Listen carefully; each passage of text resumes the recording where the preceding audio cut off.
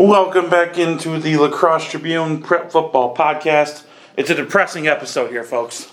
It is 2:30 in the morning. Todd, as a loyal coworker and friend, stuck it out with me to watch the Red Sox lose in the 18th inning of a stupid National League game. If you like National League baseball, you suck. National League baseball is stupid. Well, the point is, it was, what was it, almost midnight, and you said, let's just do it after the game. Yeah. I'm sorry. All right, that was absurdity. Okay. Nathan Navaldi out here, about to throw his arm off, finally lets up a home run. Yeah, anyways, National League Baseball is stupid. Anyone who liked that game on a base level, you're wrong. Let's get into high school football. That's what we're here to do. Yes. We had playoff football tonight, 5 games, had 3 winners. Let's start with those. In Division 3, Division 3, Sparta over New Richmond, 33-14, a great win for Sparta. We talked about they were a team that was probably going to be a favorite in that game. We'll break that down a little bit more. But then down in Division 5, a game that Todd was at, Westby wins 35-6 over Elkmound. It was tight until late in the third quarter. Then Westby just blew away. It was a great game for them. Bangor beats Oliva Strom 28-0 in Division 7. Classic Bangor played great defense, did enough on offense, won the game. And then our 2 losers, unfortunately, in Division 3, Rice Lake takes down Onalaksa, second year in a row in the playoffs, 40-25. And then in Division 2, Monona Grove, 56-28 over Central. Central was down 35-7 in the first quarter. Exactly what we talked about in the preview that they couldn't get down early. That was their downfall there. But let's start, Todd, with the game you were at, Westby, taking down Elkmound. I want to first start, just what was the scene like? Second round, home playoff game under the lights for them. Got to be a cool atmosphere and a good night for football down there. Seems like it was so long ago. It was. It was like 8 hours ago at this point. No, it was a great atmosphere for that. They've been waiting to do this. They haven't won 2 playoff games in the season in 22 years. You have to go back to 96 for that. Jeez. And the way the game was, I mean, there was a good crowd there, and it was a great game. And Westby played really good defensively. Had some trouble in the first half moving the ball a little bit. They did get a drive, and they scored with 14 seconds left in the half to go up 7-6. A line drive extra point for Bjorn Liam that right. One of the officials said he almost had to get out of the way of, but it was good. And he made all of his extra points tonight, so good kicking for him. But, until about a minute left in the third quarter, Westby got a interception and returned it. It was about 10 yards for a touchdown. The Elk Mountain tried to throw a pass on 3rd and 16 from its own 5. Westby made him pay, and they scored 28 points in the last 13-plus minutes. Took advantage of turnovers. They forced 4 turnovers in the second half. Played, like I said, very well defensively. They were going up against a running back that had over 2,000 yards, had 960 in his previous 3 games. They held him to 84 and kept him out of the end zone, other than he had a 90-yard catch in the second quarter. Right. They just kind of sent him over the line, lobbed a little pass to him right in the middle, and he went the distance there. But they hit him. They hit him hard. They didn't give up many big runs for him. I think he had an 18-yarder, maybe he had an 8. But that, other than that, they kept him. Really kind of handcuffed him there and took him down. But they played great defense in this game and moved the ball enough offensively. Of course, giving themselves short fields with these turnovers that they had. Devontae Spears had a bunch of big plays too. Had a reverse on a punt return that he took 40-some yards, I think. Had a couple interceptions. So it was a lot of big plays in the second half that the fourth quarter was so unlike the rest of the game. So unlike it.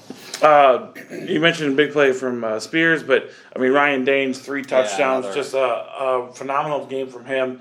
A guy that we knew coming into the season that he's proved all year to be a bell cow back for them. What did he do tonight that stood out to you? If you see anyone from Westby and they were at the game, ask them about the run he had in... I can't remember if it was the first or second quarter. It was the first half, maybe in the first quarter. I think it was the second quarter. Maybe it was second. It was second. Yeah, it was second because they were going the same way. They scored the touchdown at the end. Where they handed off to him, it looked like it was going to be a gain of a yard or 2. And then you just saw the pile keep moving and keep moving and keep moving. And the crowd got louder and louder and louder. Ended up being an 8-yard run, but I don't know how many people he carried the last 6 or 7 yards of that run. It really sent the place. The place went crazy during that run, and it was kind of the first sign of life that the team had. And they built on that and got that touchdown drive at the end of the second quarter to get the lead. But I would be willing to bet that anybody who asks who was at that game will tell you exactly what happened on that run. Then the funny thing with Ryan Daines is it's that classic case of the other team knows that Westby wants to get him the ball, and that's their best option when they're on offense. But at a certain point, his talent takes over. Their line blocks well. They get him the ball in creative ways. It just you can't stop it at a certain point. He's going to make some plays, and like you said, he ran away with it in the fourth quarter. Caught a touchdown pass too. Yeah, caught a touchdown pass. They threw it to him. Alex Gluck played a pretty good game at quarterback as well, and Mowry had some big runs for Westby too. So they couldn't just count on Daines like Westby could count on Elk Mound to give the ball to Brady Redwine, who had the 2,000 yards coming in. They had to go to him. That was their best shot, and Westby took that away. Absolutely. All right, we'll jump over to Bangor here very quickly. Just a classic Bangor game we talked about in the preview. Just Bangor needed to do their thing. Leave a Strum, a good season for them. It's just Bangor is just kind of the next class in Division 7.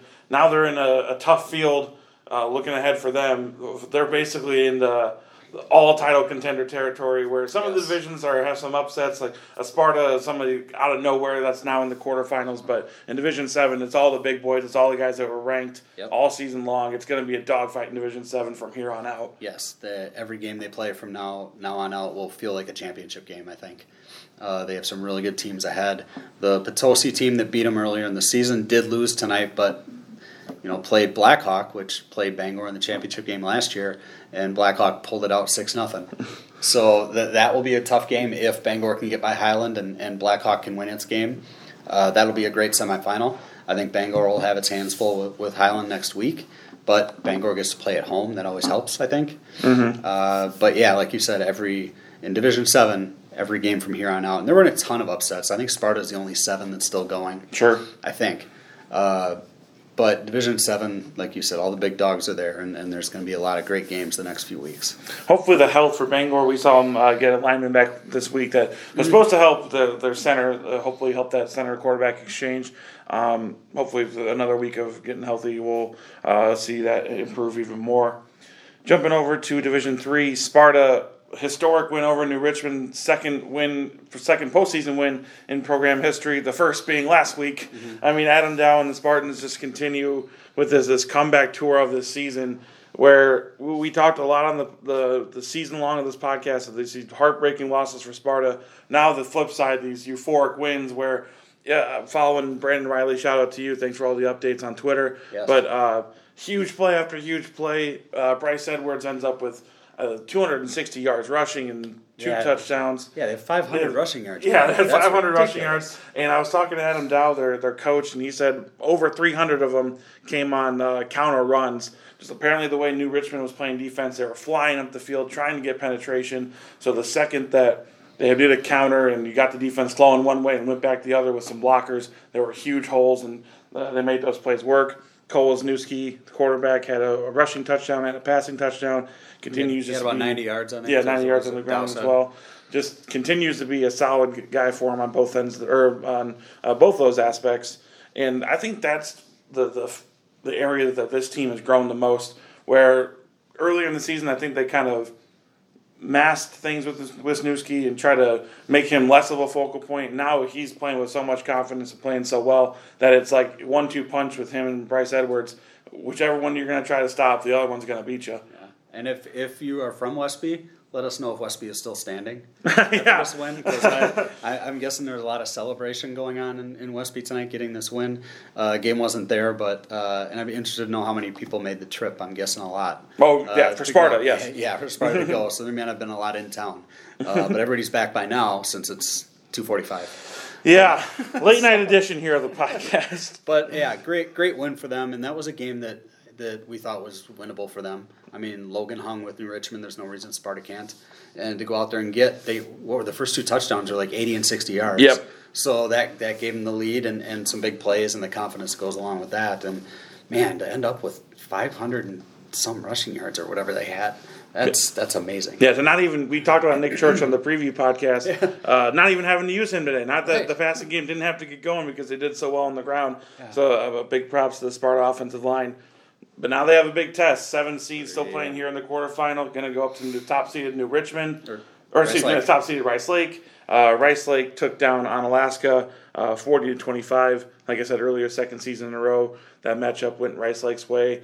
Onalaksa just, they hung with them. It was 13-6 at halftime, and I think it was 16-6 in the third quarter. And then I think just one or two things went the way of Rice Lake, and then it was just too much for Onalaksa to overcome. I didn't get a chance to see the box score in full, but I know that Rice Lake got a couple of turnovers, and then the score kind of inflated for them.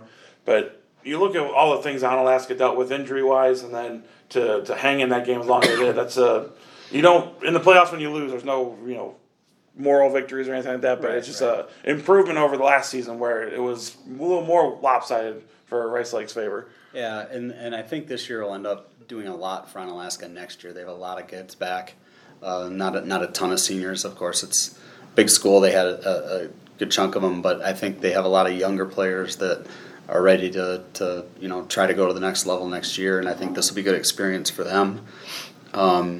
And if you're Sparta going into this, I mean, you scored 55 on Anna. Right. It's, and Anna didn't win this game, but Rice Lake scored 40 on them. So you got to hope that when you go in, and you're coming off a game where you rushed for 500 yards, you got to go into it thinking you can move the ball that way against Rice Lake, even though it's Rice Lake, and it's going to be a lot harder. I think for Sparta in this, they've shown the ability that they can take advantage of what the defense gives them. Like I said, New Richmond was just going to fly up the field and get a bunch of penetration. They hit them with counters and traps and things like that to neutralize it and make that work for them. So hopefully there's a couple of things that Rice Lake's doing that Sparta can take advantage of. I mean, just from a narrative perspective, we don't root here in this office, but just from a narrative perspective, this Sparta season has been incredible to watch from the outside. And if this can keep going past the quarterfinal, we're talking some pretty historic, pretty wild stuff. It's already historic. Yeah, right. Never won a playoff game before. Now they won 2. Absolutely.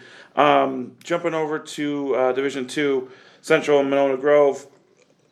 We talked about, when you came back in the office, Todd, from the Westby game, I said we're kind of fortune tellers because we said if Central gets down early, it's not going their way, and that's how this went.